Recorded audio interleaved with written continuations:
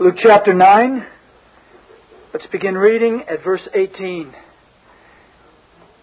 Brethren, let us hear the word of God. And it came to pass, as he was alone praying, his disciples were with him. And he asked them, saying, Whom say the people that I am? They, answering, said, John the Baptist. But some say Elias, and others say that one of the old prophets is risen again. He said unto them, But whom say ye that I am? Peter answering said, The Christ of God. And he straitly charged them and commanded them to tell no man that thing, saying, The Son of Man must suffer many things, and be rejected of the elders and chief priests and scribes, and be slain, and be raised the third day. Now notice that he says, He must. He must. And then he says in verse 23, And he said to them all, If any man will come after me, let him deny himself, and take up his cross daily, and follow me. For whosoever will save his life shall lose it. But whosoever will lose his life for my sake, the same shall save it. For what is a man advantaged if he gain the whole world and lose himself or be cast away? May the Lord bless the reading of His wonderful Word to our hearts tonight. Daily in the newspapers, on the radio and television, across the internet, and in other forms of media, we're told about dozens of polls. One poll tells us that the American people think this way. Another poll tells us they think that way. Another poll tells us they think something else. Major decisions in every level of government and business administration are formed on the basis of polls. Polls have almost become the voice of God in our culture. And they're the perfect example of the religion of democracy. The voice of the people is the voice of God. What do the people say? Then that's what we ought to do. So we're familiar with polls. But now if I were to take a poll here tonight, among those of us that have gathered to hear the Word of God, what would be your nomination for the most hated doctrine in the Bible? The most hated doctrine in the Bible. And think about that for a minute. In our day, it would seem that any of the doctrines of grace would qualify. Many people, including many professing Christians, utterly detest and hate any or all of those precious doctrines. But of these, which would qualify as the most hated? Would it be election? Men hate that. They hate the idea that God chooses men unto eternal life, and that it's not in our democratic wills to cast our vote for God. They hate that doctrine because it means God is God and we're not. What about total depravity? We live in a day where everywhere you go, we're being taught how wonderful we are. And that the solution to everything is if we just learned how to love ourselves, and then we could love everybody else. The lie to that is that we come into this world knowing how to love ourselves better than anybody else on the planet. And we do, and that's why we do most of the things that we do. And that's one of the reasons that when you tell men, no, you don't hate yourself, you love yourself, and it is because you were born with a wicked heart. And men hate that. They really do. They hate that doctrine.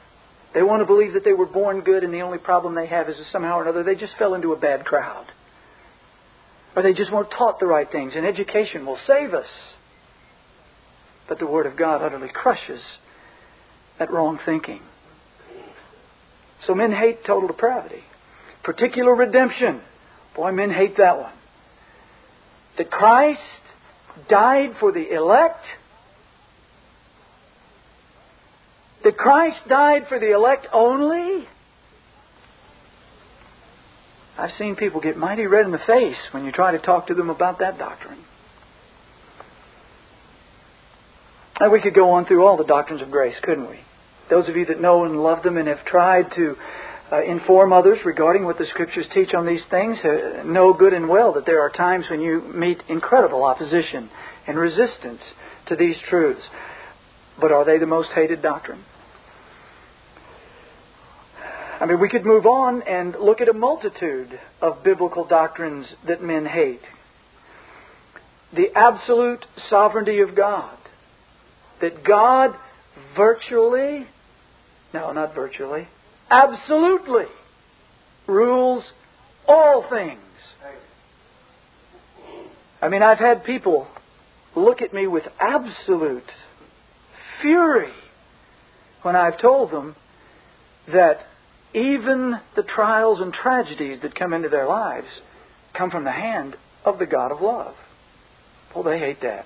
No, anything good, that comes from God, and anything bad, that comes from the devil. They hate it when you tell them, have you read Job lately? Have you seen that it was God who permitted Satan to wreak all that havoc in Job's life? I've had people say, I would never worship your God. My sad response is, you don't. Right. But my God is the God of the Scriptures.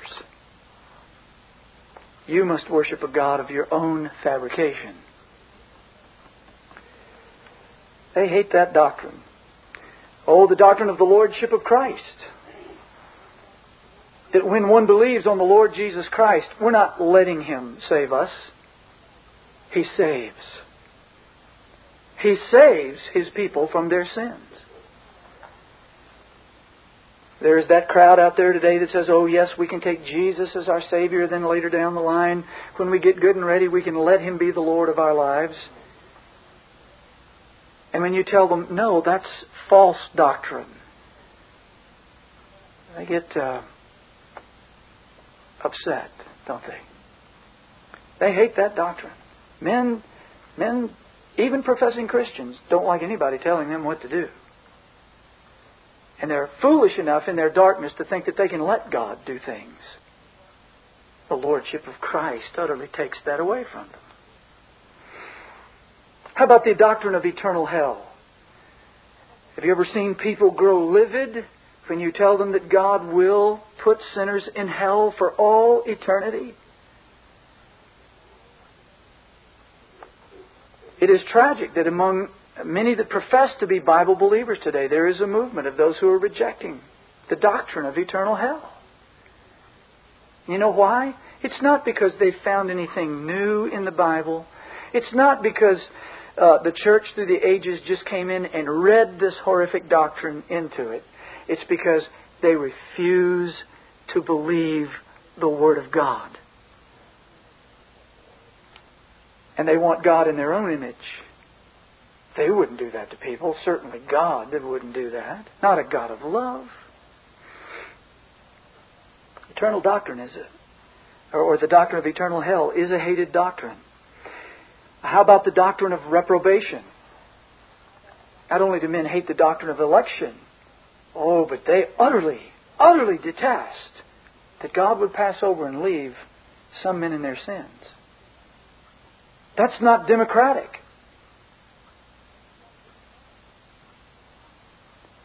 Men hate that. They fiercely hate it. And of course, how about Paul's doctrine concerning women? Oh, there's a good one.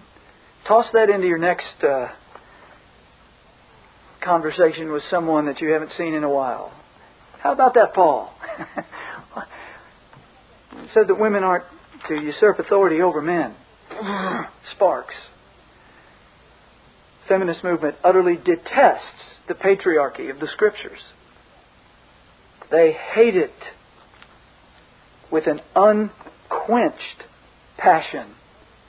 They'll do everything they can to tear it down. And the feminized, weakling cowards that call themselves men today very often bow right down to their hatred and anger with this doctrine. Now, surely I've left some doctrines out that may have come to your mind. You might say, oh, well, I think this is the most hated doctrine in the Bible, or another one. But I'm going to suggest what I think, at least what I believe, is the most likely candidate for the most hated doctrine in the Bible. And I find it in verse 23. And he said to them all, if any man will come after me, let him deny himself and take up his cross daily and follow me. Now, God willing, I would like to open this particular message under these heads. First of all, the meaning of Christ's speech here, the meaning of the doctrine.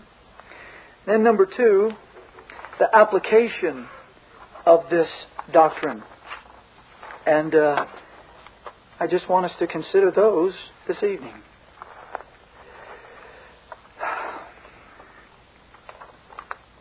Well, let's begin with the meaning of this particular doctrine. Let's consider first the setting.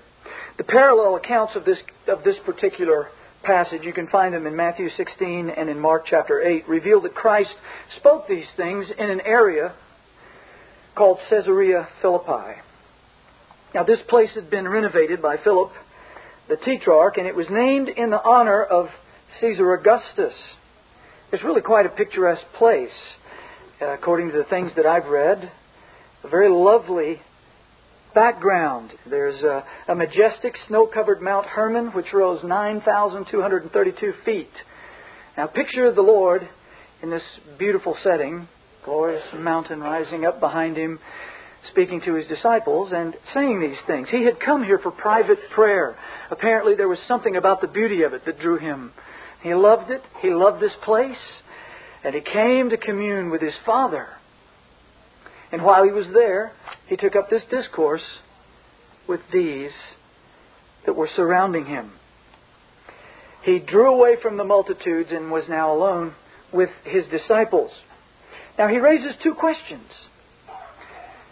Again, here those that He loves deeply surrounding Him. Beautiful setting.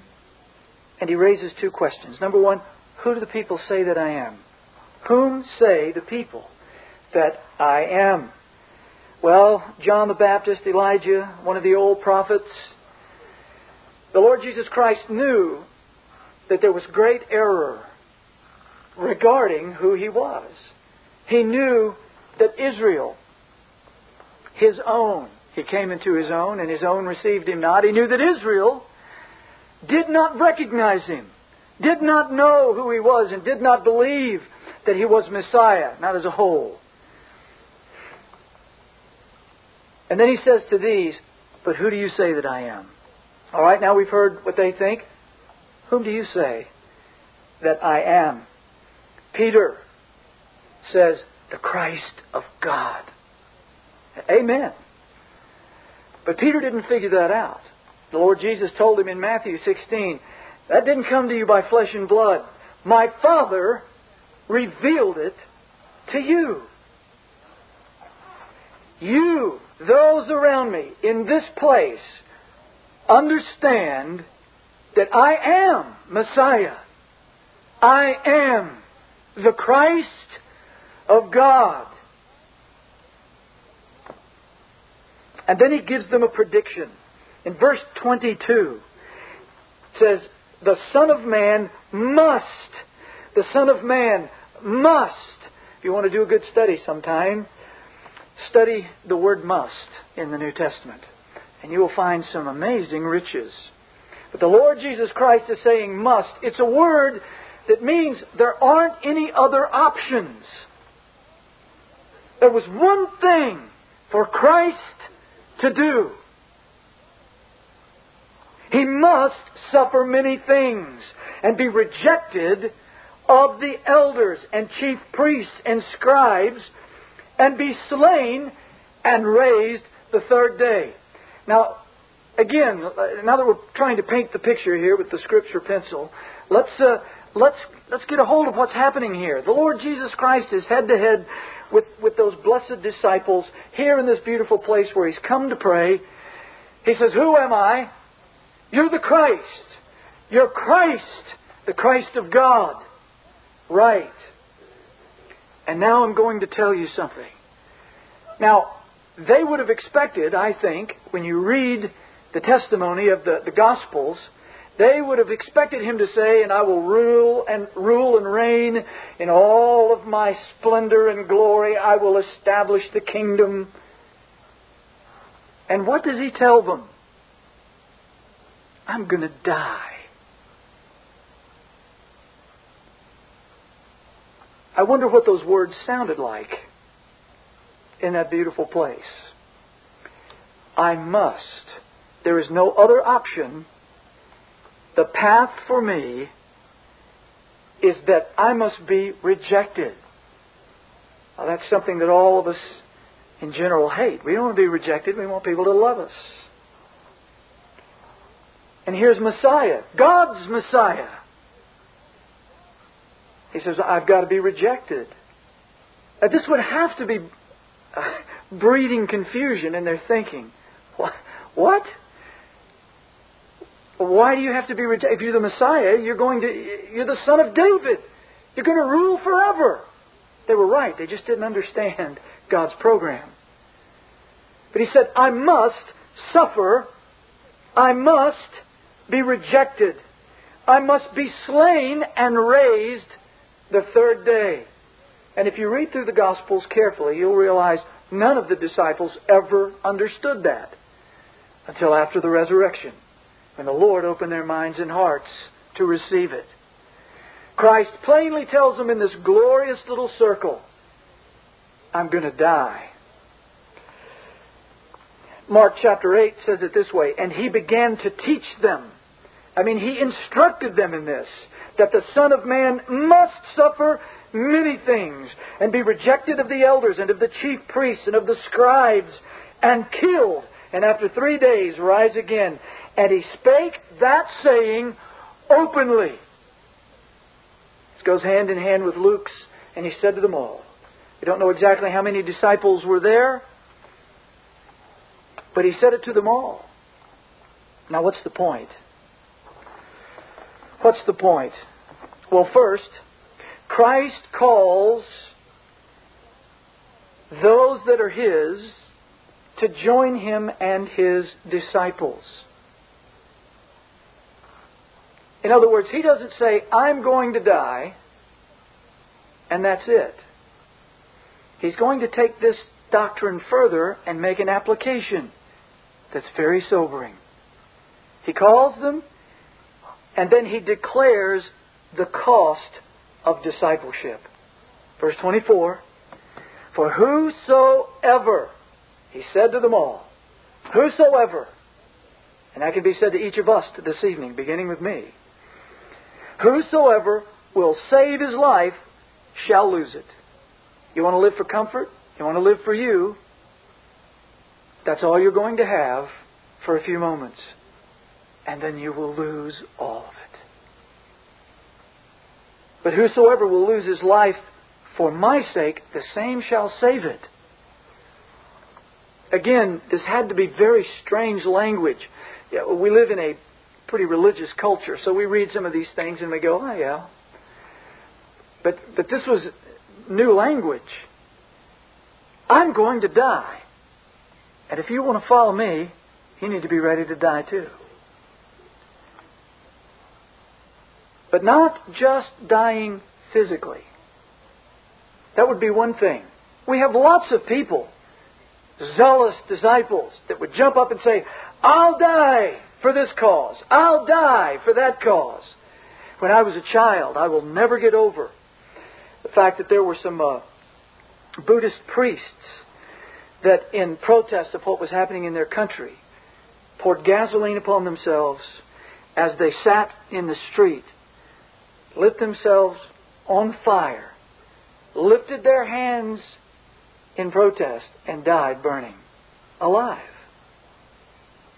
You can find people that will die for their cause. You can find people that will die horrible deaths if they think the cause is worth it. But the call of Christ goes beyond simply dying physically. And this is where the Lord Jesus Christ, I believe, puts His finger on what we hate the most. The call to be a disciple of Jesus Christ is the call to come and die. It is a call to continuous self-denial. Now, there have been people throughout the ages that have abused that doctrine.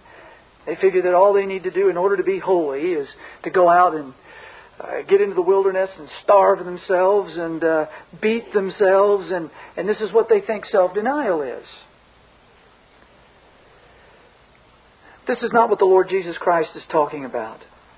Christ is saying in this context, as the living God come in the flesh, the Christ of God, my life, my doctrine is to do my Father's will. It is to go to the cross out of love for my Father and His eternal purpose, and out of eternal love for my people. My life is a life of giving myself a life of self-denial. In other words, the Christian life is simply to be patterned upon the life of the Lord Jesus. And He shows us very plainly that love is not a mushy feeling. It is a selfless giving of ourselves for the well-being and benefit of others who, in the main, are utterly undeserving of it.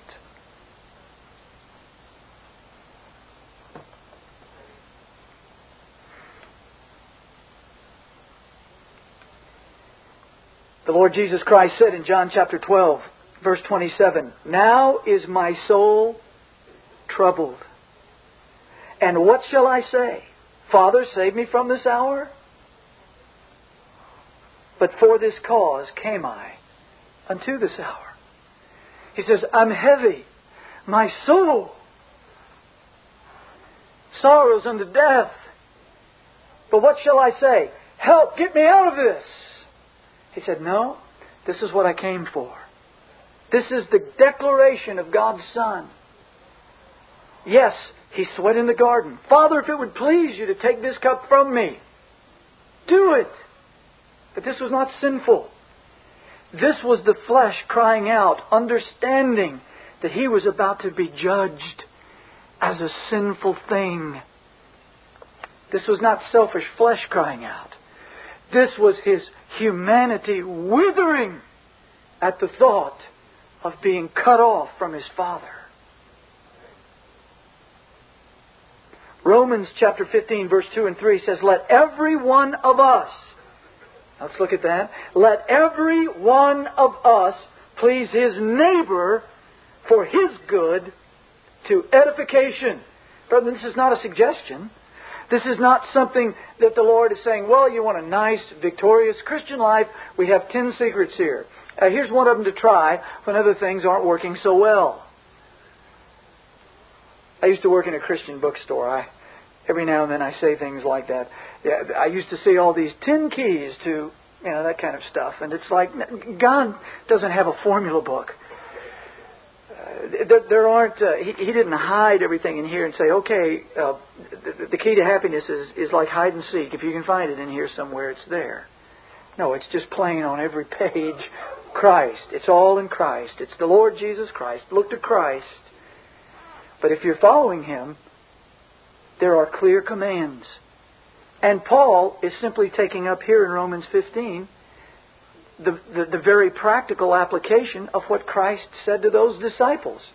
The same thing said to us here this evening. Friend, there is no Christianity that does not know this verse. If you do not know this verse and walk in it, something's very desperately wrong. At the very least, you're out of kilter with the pattern that the Master's called us to. Let every one of us, remember, He said to them all. He said to them all, and Paul's saying the same thing. Let every one of us please his neighbor for his good. When you come to church, do you come looking for how to encourage the brethren? Are you looking for the opportunities to lay yourself out for those that are there? Day by day. Husbands, do you look for ways to edify your wife, your children? Wives, you, your husbands, your children. Children, if you profess to be Christians, are you attempting to please your neighbors, your mom and dad, for their good? Brethren, that is biblical love. And the price tag is taking up the cross and following after the Master. Amen. And you're not going to find it any other place. It's not hidden. It's out in the open. It's under the cross. We're to do this for their edification. Why? Paul says, for even Christ pleased not Himself. That's the pattern. Brethren, that's not legalism. That's love. That is biblical love. When you are able to look at yourself and deny yourself, put away your desires, not so that somehow or another you get closer to God. That's legalism. You put yourself aside so that you can show true love. And that honors Christ. Because that's what He did.